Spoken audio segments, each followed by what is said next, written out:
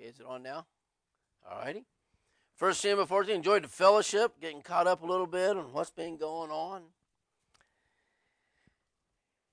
And I remember when I was pastoring that for some reason, I don't know if I have a reason or figured it out yet, but I always seem to like Sunday night better than Sunday morning. Now, I love Sunday morning. You work all week for Sunday morning because that's, Sunday morning. But it just seemed like on Sunday night, oftentimes it was just the home crowd and people a little bit more relaxed. And you just have a little bit more, should I say, fun in the house of the Lord. I don't know. I just like Sunday nights. So I hope you all are enjoying this afternoon. I hope you're going to stay awake. What a challenge I'm giving now. If we had some good lunch, we're all full, we're all leaning back in our seat, and we're all like, woo, it's like, this better be good, Bubba, that's all I'm saying, but nonetheless, it's in 1 Samuel 14. Let's read our text, and then we'll get started. So go ahead and stand, because we're going to be a while. We've been done at least by 7:30, I'm thinking. So you want to stretch a minute, honor God's word as we're standing here in 1 Samuel 14, right after 13 in most of your Bibles there. So let's go ahead and start here, chapter 14, verse 1. Now, it came to pass upon a day that Jonathan the son of Saul said unto the young man that bare his armor, Come, and let us go over to the Philistines' garrison that is on the other side. But he told not his father. And Saul tarried in the uttermost part of Gibeah under the pomegranate tree, which is in Migron, and the people that were with him were about 600 men. And Ahiah, the son of Ahitub, Ichabod's brother, the son of Phinehas, the son of Eli, the Lord's priest in Shiloh, wearing an ephod, and the people knew not that Jonathan was gone. And between the passage by which Jonathan sought to go over to the Philistines' garrison, there was a sharp rock on the one side, and a sharp rock on the other side, and the name of the one was Boaz, and the name of the other was Sheena. The forefront of the one was situate northward over against Michmash, and the other southward over against Gibeah. And Jonathan said to the young man that bare his armor, Come, and let us go over unto the garrison of these uncircumcised. It may be that the Lord will work for us. For there's no restraint to the Lord to save by many or by few. And his armor-bearer said unto him, Do all that is in thine heart, turn thee, behold, I am with thee according to thy heart. Let's pray. Father, we're excited to be in the house this afternoon. Lord, we're going to be more excited to just show up and just take over and use this, thy word, to stir your saints for your glory. And Lord, I'm praying that we go into this camp already stirred up and on fire, and you just add fuel to the fire all week. And come Friday, Lord, we've just had a great time meeting with you. Souls have been saved, and folks got right and refreshed. And, oh, Lord, meet with us, because you're God, and there's none else. So, Lord, have your way now for Jesus' sake. We love you.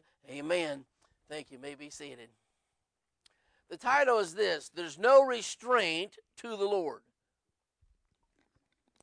Now, I'm going to confess something right off the start, because I stole this introduction, because I liked it better than the introduction I had on this sermon. So I heard it here back February, and I said, wow, that's pretty good. So I stole it, so I'm just being honest with you. You know how that when you hear, you read the scripture, they pray, and in Greek that means be seated, so everybody sits down, and you're getting situated. You kind of scooch this way, maybe prop your foot up, get your notes out, you're ready to go, but you're really not tuned in yet. Okay, so I'm the only one that does that. So I was in this conference, and I wasn't quite tuned in. I was going to be tuned in. I planned on being tuned in, and, I'm just kind of getting ready to be tuned in, okay? And then this guy, he stood up, and he says, why would you want to waste your life doing something great for God? I'm kind of like, what? And that caught my attention. I thought, and he said it again, why would you want to waste your life doing something great for God? I'm thinking, wait a minute. I want to use my life to do something great for God. So it really had my attention now. And he went on to say, because lost men do something great every day. But a lost man cannot do the impossible because it's impossible. But you and I serve the God of the impossible. Wow. Had my attention. Well, now I'm asking you folks. Lighthouse, this afternoon here when we're done, 2 or 3 hours, whatever it is, teasing, come on. What will you ask God for? Will you ask Him for the impossible? Maybe I could turn it around a little bit and say it this way. What has God asked of you? Does it seem impossible? Does it seem bigger than you are? What do you need to trust God for? Well, amen. What are you willing to give Him to win? You know, I don't know what your sports preference is, but I could use a couple of analogies. Are you willing to leave it all on the field? Or if you happen to like basketball, I could say, are you willing to leave it all out on the court? Or if you happen to like racing, I mean, we are in North Carolina, okay? Would you leave it all out on the track? And whatever your preference is, my question is, are you willing to give 110% to see God do the impossible? Amen? Well, we're going to look at a hero today. His name's Jonathan, who gave it all on the field, and he's seen God work the impossible. Amen. I like it. All right, so here we go. We're going to take a look now at this hero. And he's a hero because he trusted God. So number one is Jonathan sees the need. Jonathan sees the need. Right here in chapter 14, if you back up just a couple of verses into chapter 13 and verse 15, let me bring us into the account. We're laying the groundwork here to get this thing rolling. So here we are in chapter 13, verse 15. Everybody there? Look at it. And Samuel rose and got him up from Gilgal to Gibeah of Benjamin, and Saul numbered the people that were present with him, about 600 men. Now, church, you want to remember that, because in a few minutes they're going to ask, how many men does Saul have? And you'll say 600, and you get the answer, okay? All right, now, all right, verse 16, there we go. And Saul and Jonathan his son, and the people that were with him, were present with them, abode in Gibeah of Benjamin, but the Philistines, here we go, encamped in Michmash. And the spoilers came out of the camp of the Philistines in 3 companies. One company turned the way that leadeth to Ophrah, unto the land of Sheol.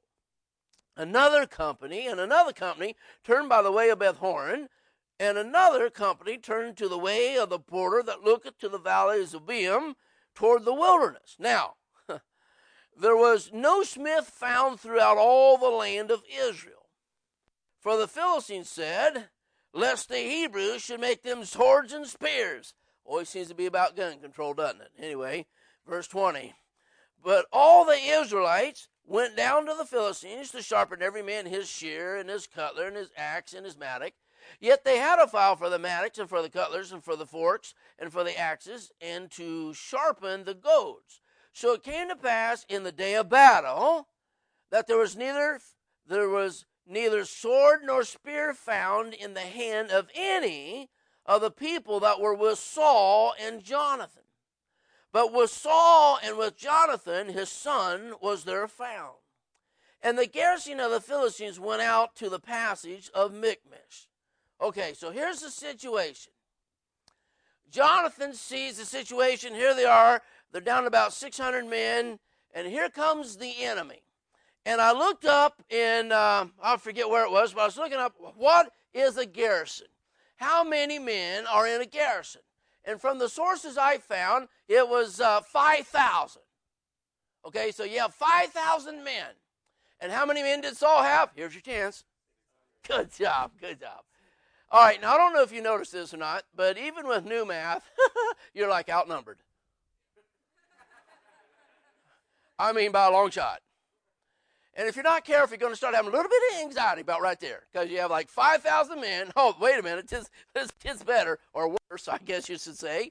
Your 600 men, yeah, they don't have any weapons. These 5,000, they're armed to the teeth of all the latest technology of the spears and swords and armament and weaponry, and they're coming to get you. Well, anyway, you'd be stressing right there. Because that's impossible, right? How are you going to win? I mean, you're toast. Well, wait a minute. You know, it doesn't say. So this is a little injection, I realize, but at the same time, apparently, God was dealing with Jonathan's heart, and the reason I assume that is because of what Jonathan does next. So here's the enemy of God. Jonathan sees the need, and now he responds to that need, even though his response is impossible. Amen. I don't know what the Lord's stirring this church to do, but if it's something you can do, it's probably not of God. If it's something you think, oh, that's impossible, that's probably from God. Yeah, because you think he's going to ask you to do something you could do? Now, wait, you look at me kind of funny. Think about this. Then you would get the glory. But if it's something only he can do, and he does it through you, then he gets the glory. Amen? So have you considered this thought? Here's the thought. God wants to use me to accomplish the impossible.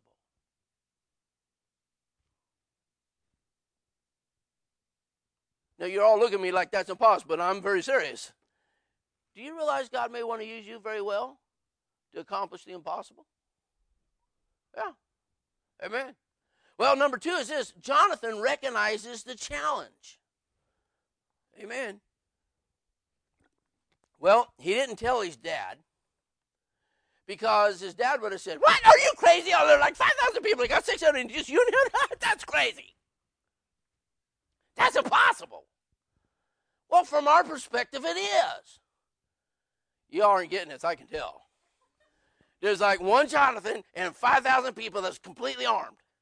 Now, however, Jonathan and his daddy, they both have a sword, but that's it. So they're still way outmanned, way outgunned, okay? That is impossible. Amen. All right, good. Now we're all on the same page. But if God tells you to do something, do it. Even if it seems impossible.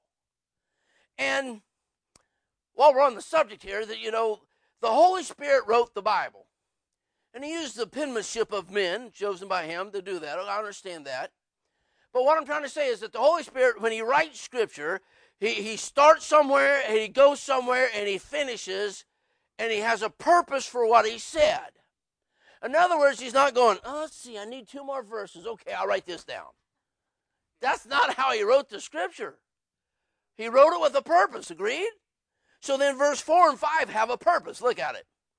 And between the passages by which Jonathan sought to go over into the Philistines' garrison, there's a sharp rock on the one side and a sharp rock on the other side. And the name of the one was Boaz, and the name of the other was Sheena. The forefront of the one was situate northward over against Michmash, and the other southward over against Gibeah. Well, Jonathan, he recognizes the challenge here, and the Holy Spirit put this in the Bible here for a reason, and it points out that these are basically 2 cliffs. And one came up jagged and sharp and treacherous this way, and one came up jagged and sharp and treacherous this side. And anyway, they're side by side, and these 2 cliffs are between Jonathan and the Philistines' garrison. Everybody with me?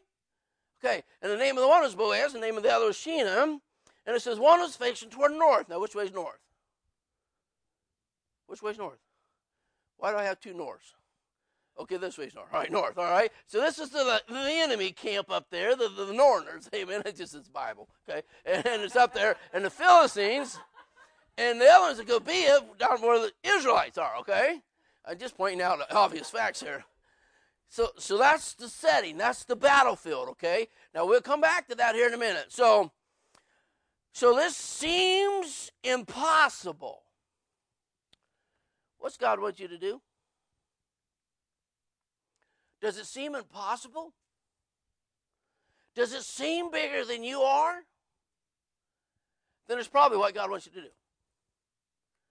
Because I don't think God's going to ask us to do something we can do. He's going to ask us to do something that's impossible, so he can work through us for his glory. Amen. All right, so that brings us to like number 3. Number 3 is this. Jonathan is moved by faith in God. Man, do I like this. Jonathan is moved by faith in God. Look at verse 6. Look at verse 6. Chapter 14, verse 6. And Jonathan said to the young man that bare his armor, come and let us go over into the garrison of these uncircumcised. It may be that the Lord will work for us, for there's no restraint to the Lord to save by many or to save by few. So, hey, come, let us go over. And it may be that the Lord will work for us. For there's no restraint to the Lord to save by many or save by few. Listen, folks, if you as a church, just 2 or 3 of you, would get together and trust God to work, he's going to work. If a church of 300, 400, 500 people were to get together and trust God to work, he'll work, because there's no restraint to the Lord, and it just may be that God is going to work for Lighthouse Baptist Church. Amen. You believe in that? I believe that. Absolutely. See, God has a plan, and he's looking for someone or someones who will trust him to work to win the victory. This isn't an uncommon theme in Scripture, although you look at me like this is really weird, but it's really not, because there's people in there like Ehud. I've admit he's the left hand of Ehud and the right hand of God. Well, he delivers Israel from the Midianites. Remember the account? These aren't Bible stories. These are historical events. Amen. Remember Shamgar? Oh, yeah. Surely you know Shamgar. He's this guy who takes on 600 Philistines by himself with a spear and whoops them. I'm thinking, if you're going to make a movie, make that movie. I'd watch it. That'd be pretty cool, wouldn't it? And I go, I mean, that would be a good movie. Oh, amen. And Samson, although Samson had these problems, God used him time and again to whip up on the Philistines, did he not? Amen. That's hope for me. God can use me. And wait a minute. Is God calling you this afternoon to do the impossible for him? Amen. Maybe some young man in here who's been found faithful, the Spirit of God's been moving, and he's calling you to preach. Maybe to be a pastor or an evangelist or a missionary. And you go, that's impossible. I know, that's why I may be calling you. And for those he's called already, what are you going to ask him for? Does God want to give you Roseville? What do you think? Amen? Have you asked him for Wake Forest? Amen. See, I praise God, Jonathan had the faith and the courage to tackle something God obviously put in his heart that is physically impossible, humanly speaking. Praise God for a man of faith like that. Amen. And I also praise God, this is number 4, praise God for good armor bearers. Praise God for good armor bearers. Look in verse 7.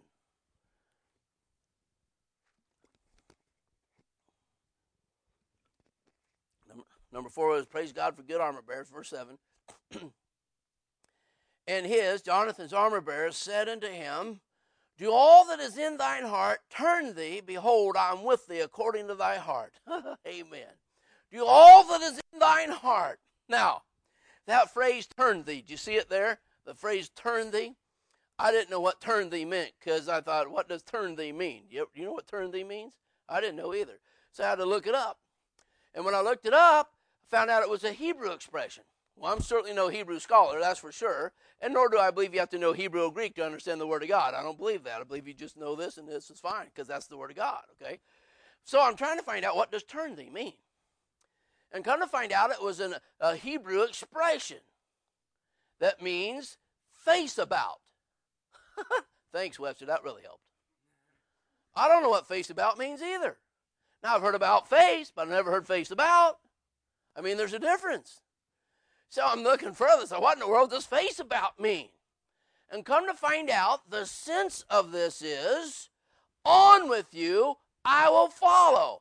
Wow, there it is. Do all this according to thine heart. What God's put on your heart, you go do it. Turn thee, on with you, I'll follow. And you know what we'd say in English? We have a saying too. I've got your back. I've got your back. Wait a minute. You do what God's put in your heart, I've got your back. Let's go do this. Is that not what he said in verse 7? And his armor bearer said unto him, do all is in thine heart. Turn thee, on with thee, I'll follow. I've got your back. Behold, I'm with thee according to thy heart. God's put that on your heart, and you want to go do this? I know that's impossible, but let's go do it. Let's just go ahead and trust God and go do this thing. Amen. Praise God for the faithful armor bearers in our churches. Like maybe assistants or youth men or the staff or just loyal church members. Thank God for loyal armor bearers that are church members in a local assembly. Thank God for that. Because here's how this works. God, according to the Bible, in verse Hebrews, Ephesians, there we go, I'm on it now. Ephesians, he gives the church a pastor of his choosing, because the pastor's a gift to the local assembly. That's what God says. I didn't make it up. You can read it there. Not now, later, okay? All right, so, and then what happens is, God gives the pastor a vision. Here's the funny part. And it usually scares the socks plumb off his feet. Because it's impossible. God, I can't do that. Oh, we're right on the right track now.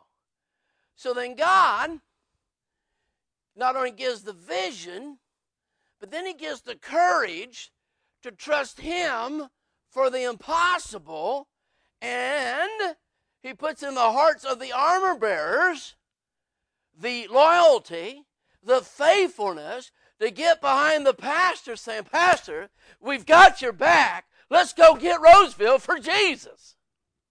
Amen. That's how that works. That's exactly how that works. I mean, you've seen the principle borne out in Scripture, and here it is, beautifully portrayed for us in this historical event about Jonathan here. Hallelujah for that. See, the Bible says in 1 Corinthians 4:2, moreover, it is required in stewards that a man be found faithful. Folks, we just need to be faithful. Thank the Lord for faithful armor bearers. You can't do it alone. I mean, it's impossible already. But I don't think God ever intends for the pastor to have to go it alone. It's a local assembly. And I don't know of any problems. Pastor didn't talk about any problems. In fact, I'm getting caught up, and what I'm hearing is a good report. Thank the Lord for what's going on here. This church of mine, how long I've known you now, 2, 3 years, how long it's been, has always had a great spirit. Praise the Lord for that. And we're excited to be here, and our friends are here, and we stay, we text from time to time. I mean, it's not like we're just first day. It's like, hey, how are you? My name's Terry, Okay? So I'm said that to say, I don't know of any problem. But I'm here to encourage the saints today. Let us follow the man of God he sent for this place, with a vision that's scaring him to death, that has to have a godly courage to go after it. And we can say in the same faith, in the same God, if God's in this, we've got your back. Let's go do it for the Lord. Let's trust God to work. It may be that the Lord will work for us. For there's no restraint with the Lord to save by many or by few. Glory to God. What's going to happen next? Huh?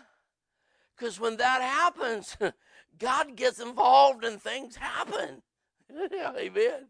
Well, so God gives a pastor to a church, gives the pastor a vision that scares him to death, then a holy courage to follow him, and loyal armor bearers now to trust God to do the impossible in that local area. Well, it don't even have to be local. I mean, God can do what he wants because he's like God. Oh, amen. So I'm not trying to limit the Lord, for there's no restraint to the Lord.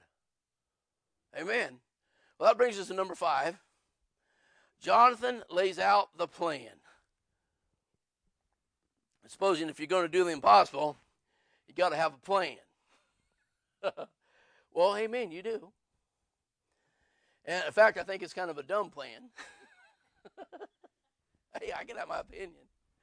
And at the same time, I think it's a very good plan. But anyway, here's his plan, Jonathan's plan. Jonathan lays out the plan, verse 9. If they say thus, he's still talking to the armor bearer. Actually, starting verse 8. Then said Jonathan, behold, we'll pass over unto these men, and we'll discover ourselves unto them. If they say thus unto us, tarry till we come to you, then we'll stand still in our place, and we'll not go up unto them. Pretty good plan so far, huh? But if they say thus, come up unto us, then we'll go up. For the Lord hath delivered them into our hand, and this shall be a sign unto us. Amen. If one's going to do the impossible, we're going to have a plan. And the reason I think this is a dumb plan, because that's impossible. The reason I think it's a good plan, because you trust in God. Amen? Y'all figure that out later. So here he comes up with this plan. Here's Jonathan's plan in Tyrannese, okay? Okay, we're going to go over these guys, and we're going to say, hee, we're over here. And if they say, you just wait right there, we'll be down, we'll stand still and go no further, game over. But if they say, come up to us, we know God's in it. Okay, here's the part that I think's a little dumb. Is that the right word? Oh, well, you figured it out. He said the test for God's confirmation, if they say, come up here. That's like the most likely thing they're going to say. So it's like Jonathan's kind of like pushing the envelope. Come on, Lord, let me do this. Come on, Lord, let me do this, you know. Because if I was going to get confirmation, I would ask like this. If God's in this, let them say, hey, my mama's going to make you some brownies. Because they're not going to say that. Get the idea? Right? Oh, like y'all don't ever do that. I mean, we want to know that we know that we know and then make sure, right? Now, Jonathan's going, hey, if they say come up to us, we know God's in this one. What's the most likely answer? They're going to say come up here. Well, anyway, that's what happened. I told you it was kind of a silly plan at the least. Okay? All right, well, what an evidence of Jonathan's confidence in the Lord's ability. Think about that. It may be that the Lord will work for us. For there's no restraint to the Lord to save by many or to save by few. 1, 2, few. Yep, that's us. Amen? So number 6 is Jonathan's confidence in the Lord. Jonathan's confidence in the Lord. All right, here we are in verse 11. And both of them discovered themselves into the garrison of the Philistines. And the Philistines said, behold, the Hebrews come forth out of the holes where they have hid themselves. And the men of the garrison answered Jonathan and his armor bearer and said, come up unto us, and we will show you a thing. And Jonathan said unto his armor bearer, come up after me, for the Lord hath delivered them into the hand of Israel. Oh, I love that part. Did you catch what he said? He said the hand of Israel. Jonathan didn't say, hey, do it for me, for my glory, so I can get my names in the headlines of the sword of the Lord or something. He said he delivered them into the hand of Israel. Jonathan's glad to be a part of the team. He's in it for God's glory. Did you catch that part? So, here they are, in Tyrannese again, okay? Yoo-hoo! We're over here! Oh, look, here come the chickens. You know, they come crawling out of the caves, and the whole thing themselves said, hey, chickens, come on up here. We'll show you a thing or two. Could you hear the mockery? And Jonathan, if he was from Indiana, would have said, hot no, God's in this, let's get her done. But he was from Israel, so he said, the Lord hath delivered him in the hand of Israel. Okay, y'all don't have any imagination. Man, when you read these accounts, you got to get into them. Before long, you'll be shouting by the end of this message. I mean, this is exciting stuff here, man. People read the Bible and say, Bible's boring. You just said you don't read it. This is exciting. All right, well, that's what happens. You know, the enemy always tries to intimidate, doesn't he? But when your faith and confidence in God, they don't know who they're messing with. Oh, they weren't messing with Jonathan. They're messing with God. Yeah, amen. So whatever number one, what is it, 7? 6, yeah, I think we're on 7. The challenges before the main event. The challenge before the main event. All right, verse 13. And Jonathan climbed upon his hands and upon his feet, and his armor-bearer after him. And there fell before Jonathan, and his armor-bearer slew after him. And that first slaughter which Jonathan and his armor-bearer made were about 20 men, wherein, as it were, a half acre of land which a yoke of oxen might plow. Amen. Time out. Okay. So the challenge before the main event. Remember, we talked about the 2 cliffs. Mizpah and Sheena, I think were their names, if I remember right. Yes. Okay. He had to get from A to B. That meant he had to climb 2 jagged, treacherous cliffs. Has anybody ever done any mountain climbing? Okay. How about rappelling? Rappelling's kind of fun. You just want to make sure you keep your legs out, because if you kind of like put them down, you go smack. Okay, bad plan.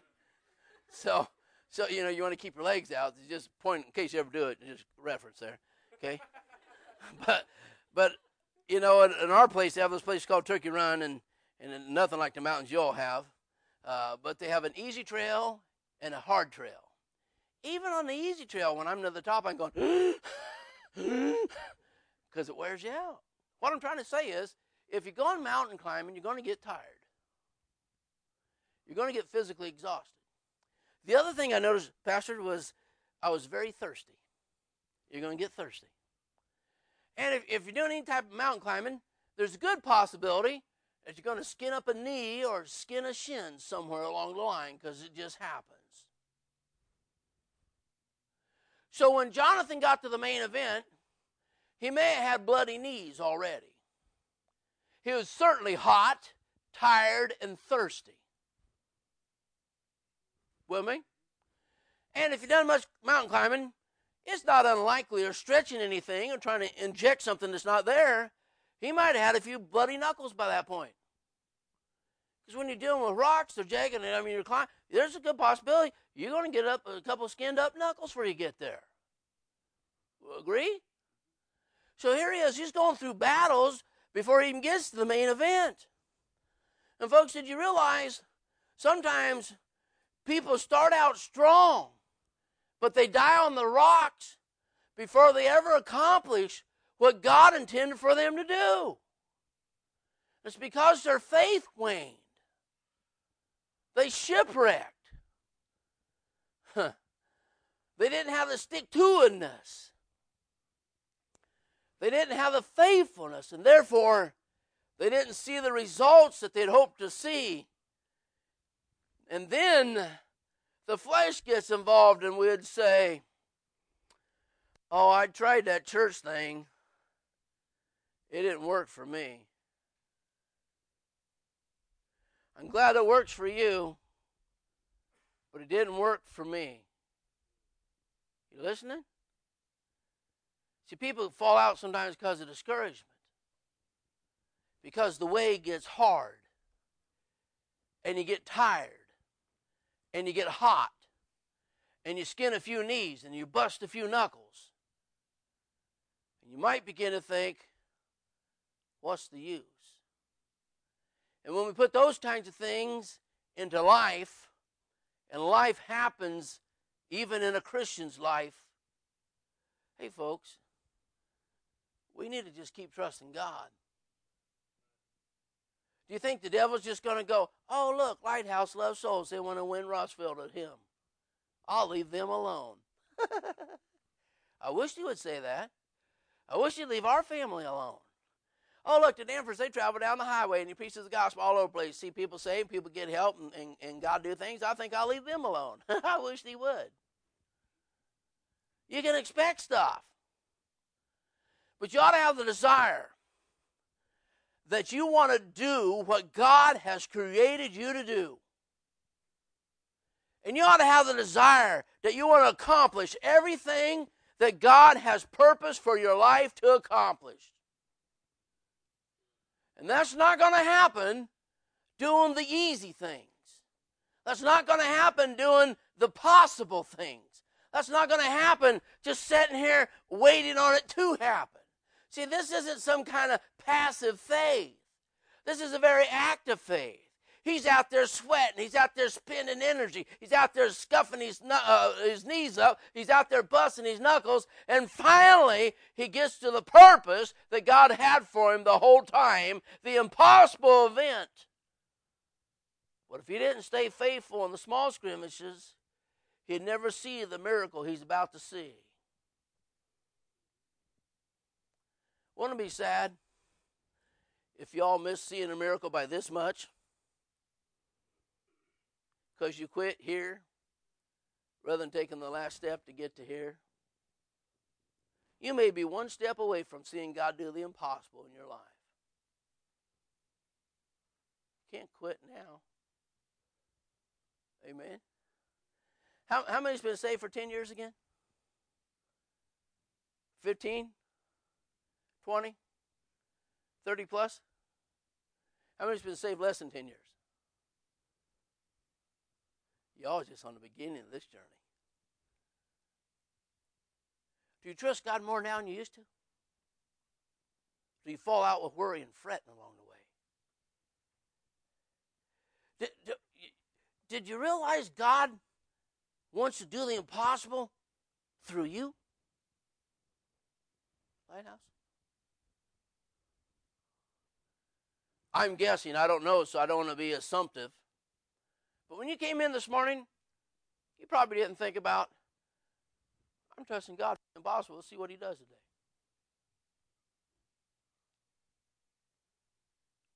Because sometimes, when we've been saved 10, 20, 30 years, church becomes a routine, and certainly should be a habit of life. Good night, be faithful in church. But don't let the faithfulness and the familiarity steal the anticipation of the joy of going with an expectation to see what God is going to do today. Whew. We don't serve a dead Savior. The Bible says we serve a living God. Amen? What are you going to ask him for? What are you willing to leave on the field for the Lord? Do you have the attitude Jonathan did? I'm going to die trying. If I die, I'm going down swinging, but I'm going to be swinging for God. Because these uncircumcised garrison are a bunch of God haters. And if I'm going to go down, I'm going down standing for my Savior. Was that not his attitude? Where did that faith come from? Somewhere along the line, God must have been talking to Jonathan for Jonathan to take such measures. And thank God for that low armor bearer said, hey, on with you. I'll follow. I've got your back. Pastor, lead us on. We don't understand everything, but if that's what God's giving you, count us in. We've got your back. Let's see what God's going to do. Amen. Well, amen. Well, they finally get to the main event. And number 8 is this. God gets involved. Number 8 is God gets involved. Man, I like this part. Verse 15. And there was a trembling in the host in the field, and among all the people, the garrison and the spoilers, they also trembled, and the earth quaked, so it was a very great trembling. Amen. Okay, look up here. Let's think about this. Here's Jonathan. This is impossible. But there's no restraint to the Lord. It may be that God's going to work for us, whether he saves by many or by few. Let's find out. So they go out there. Hey, come up here. God's in this. Let's go. And they went up there and had to climb 2 cliffs to get there. So they show up hot, tired, thirsty, bloody knuckles, and skinned up shins. And they get in a fight. In about a half-acre of land, they whip 20 guys. Slay them. That means they whacked them, okay? Whacked in Greek means they killed them. Okay, so they whacked these guys. Now, I don't want to be irreverent to the Lord. But suppose God's sitting there in heaven and he goes, hey, angels. He wouldn't have glasses, by the way. Hey, angels, come here. See the guy down there fighting? Maybe give him a little glimpse. This is hypothetical, okay? Give me some room here. Look, he's fighting for me. He's trusting me. I believe I'm going to get involved. I'll send an earthquake. Boom. The whole place starts quaking. Very great trembling. What, did you not read it? That's what happened. Okay, now think with me. Here's Jonathan. He's whacking these 20 guys. Okay, 18, 19, and the earth starts to shake. Okay, now wait a minute. Do you think Jonathan was thinking, okay, God, be any time now for an earthquake? I don't think Jonathan even thought of an earthquake. Because, see, God's ways are above our ways. And his thoughts are above our thoughts. And God can send an earthquake because he's like, God, he can choose to help you ever how he so wants to because he's God. Amen. Are you buying this? All right. I could start over. I'm having fun. I'm awake now, but the blood is pumping. All right, think. He can do it because he's God. But when God blessed, it's because Jonathan, by faith, stepped out. Now God's getting involved. Hey, church, look up here at me. Oh, I better take this. I'll be able to see what I'm saying. Watch. Come on, watch.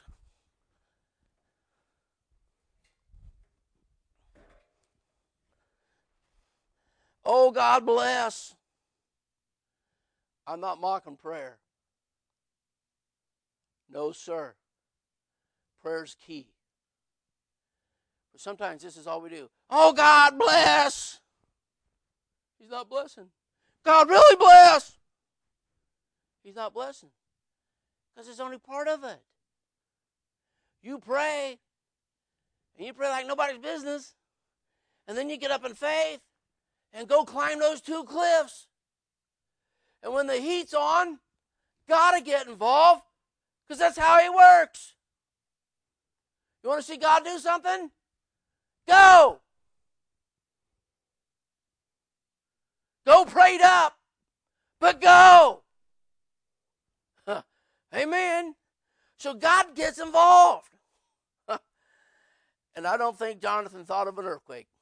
That's the beauty of this. You know what number 9 is? Here's number 9. Others rally to the fight. When God gets involved, others rally to the fight. So it is. Others rally to the fight. Look at verse 16. And the watchmen of Saul and Gibeah of Benjamin looked, and behold, the multitude melted away. And they went unbeating down one another. Then said Saul, oh, this just cracks you up right here, unto the people that were with him, number now and see who's gone from us. And when they had numbered, behold, Jonathan and his armor bearer were not there. And Saul said unto Ahiah, bring hither the ark of God. For the ark of God was at that time with the children of Israel. And it came to pass, while Saul talked unto the priest, that the noise that was in the host of the Philistines went on and increased. And Saul said unto the priest, withdraw thy hand. And Saul said unto all the people that were with him, assemble themselves. And they came to the battle, and behold, every man's sword was against his fellow, and there's a very great discomfiture. Amen. So here's a young man that God put in his heart to trust God for the impossible. He shared his heart with his armor bearer, and the armor bearer said, hey, do all that's in your heart. On with thee, turn thee. I've got your back. Let's trust the Lord on this one. And they went out there and climbed 2 cliffs. They got in a fight. God gets involved. And when God gets involved and sends an earthquake, and they see the multitude beginning to melt away, Saul says, oh, it's time to pray. Again, I'm not mocking prayer, But while he's sitting under that tree with 600 men, he should have been praying then, not now. So then finally he had enough sense to go, oh, God's already involved. Let's go. And they get in the battle, and the Bible says that every man's sword was against himself, and there's very great discomfiture. You know what discomfiture means? I looked it up. Here's what it means. It means when they're being pierced through the stomach with a sword. That's a discomfiture. I agree. That would be uncomfortable, wouldn't it? That's what's going on. So here's the folks sitting on the sidelines. Oh, we haven't ever done it like that before. No, they really hadn't done it like that before. Oh, we can't do that. That's impossible. You know, you always have people encourage you. Remember when we first went in evangelism? Oh, you're going to starve to death. Thank you. Oh, you'll never make it. This is the wrong time to go in evangelism. 20 years ago maybe, but not today. Oh, this is the wrong time. Thank you. I haven't starved to death. Amen. So, you always got the bench warmers here. Well, when God gets involved, they get involved. You notice that? Wait a minute, that's not it. That's not it. Let's read on to the next verse. Let's see wherever the next verse went. Here it is, verse 21. And moreover, the Hebrews that were with the Philistines before that time, which went up with them into the camp from the country round about, even they also turned to be with the that were with Saul and Jonathan. Did you notice that? The people who went AWOL came back and they got in a fight. Well, amen. These folks went AWOL. They went over to the enemy's camp so they'd feel safe. They went back to the world so they'd feel comfortable again. But then when they seen God doing something, even these people got right, and they came and they got in the battles, what the Bible says. All because there's a young man who trusted God for the impossible. Shared his burden with an armor bearer and said, hey, on with thee, I've got your back. They got in the fight. God gets involved. The bench warmers, they get in the fight. And those who went AWOL got their hearts right, and they come get in the battle. That's what happens when God shows up. All because somebody trusted him for the impossible. Will that be you? Oh, it's not over. There's another group, the scaredy cats. The scaredy cats come out. They get in the fight too. Yeah, that's in verse next. Likewise, all verse 22 in case you lost your place. Likewise, all the men that likewise all the men of Israel, which had hid themselves in Mount Ephraim, when they heard that the Philistines fled, even they also followed hard after them. What's it say, church? In the battle. Hallelujah. The folks just fell out of church along the way. Whatever the reason or excuse. I'm afraid when they seen God get involved, they followed hard after and they got in the battle. Amen. So I'm just saying, God gives a pastor to a church. And he gives a vision to that pastor, scares his socks plumb off his feet. And he gives them a holy courage to follow after that. And then he gives the loyal armor bearers of the folks that make up that assembly. In fact, I believe God's putting it in your hearts right now to get behind the pastor and say, on with thee, pastor. We'll follow. Turn thee. Face about. We've got your back, And let's do this for the Lord. And when God shows up, it just may be that the Lord will work for Lighthouse. For there's no restraint to the Lord to save by many or by few. Amen? And when God gets involved, then the bench warmers, they'll want to get in the game. Those who are going AWOL to the enemy's camp, they'll come back. They'll want to get involved. And then the scaredy cats along the way that fell out, they'll hear what's going on. They'll want to come back. Because I'm telling you, when God gets involved, folks, people want to be there. Amen? Don't you want to be there when God's involved? I do. Oh, that one brother said he wanted to get under the glory spout. Find where the glory's coming out and just stand under the glory spout. I kind of like that. That's where I want to stand. Just Turn it on, I want to see his glory. Well, amen. All right, number 10. Isn't that funny? If I'd have told you I had 10 points in the beginning, you would have gone, 10 points, this is crazy. And here we're at number 10, you didn't say anything. So here we are. Number 10. God gives the victory. Verse 23. God gives the victory. Look, so the Lord saved Israel that day. Okay, you didn't get it. Let me read it again. So the Lord saved Israel that day. Oh, folks, you not see this? One person got it. Look at this. So the Lord saved Israel that day. Amen, preacher. That's exactly what happened. The Lord saved Israel that day. Amen. Why? Because somebody had the courage to trust God for the impossible. Amen. So we need some Jonathans that see the need, understand the challenge, and trust God for the victory by leaving it all on the field, willing to die trying, giving their all. I mean, leaving 110%. And it may be that the Lord will work for us if we trust him. Remember, there's no restraint to the Lord to save by many or to save by few. Listen now. Is God challenging Lighthouse to take your town? Do you have the faith to ask him? Do you have the courage to go? Next time there's soul winning playing by the pastor, and I realize this week's camp and all that's going on, but whenever the next schedule, I don't know when it is, don't even tell me, but whenever it is, if everybody in here shows up, after he picks himself up off the floor, he'll find somewhere for you to go visit. That was a joke.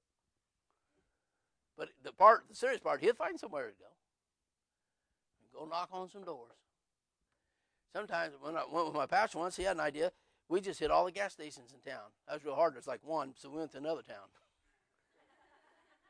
But when we went in there, you walk in through the little convenience thing, seeing people, give them tracts, invite them out to church, go to the pumps, talk to people about them out, because there's somebody there. Then we went down, then went over to, I think it was Pittsburgh. We went there and done that one. We drove over to Jamestown, and we done that gas station. What we're doing? Out where the people are. You ever knock on the door and nobody answer? Actually, we did that just to change it up a little bit. Just to keep it fresh. So by the time they figure out what we're doing, we're already going to the next gas station. Since they don't know where we're going, they can't go, hey, they're coming to yours, They don't know. So it's like in, hit them hard and gone, man. It's just like the Marines, Amen. You can have fun at this. I'm just challenging the church. Why don't you trust God for the impossible? Amen. Why don't you say, yeah, Pastor, you follow the Lord's vision. We've got your back. Got your back, We need some armor bearers that are willing to be faithful, to follow their pastors to great victories wrought by the Lord because it was impossible. Amen. Are you willing to say, here, my Lord, count me in? God may want to start a church out of this church. That's impossible. I know. Without him, it is. There's nothing to say that couldn't happen in the next 5 years. Hey, Sandy Creek started with 14 people?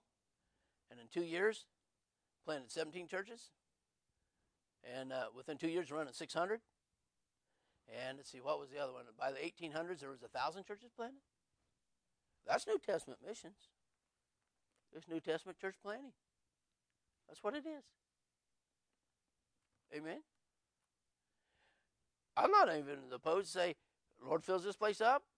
Yeah, start a church, but it'd be good if you have to, rather than just remodel here, you have to build on. Who's filling with that hurt?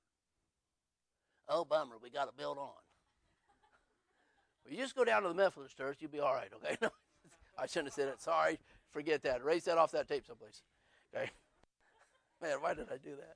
Anyway, y'all, I'm asking this church if you just trust God for the impossible. Let's stand. Our heads are bowed.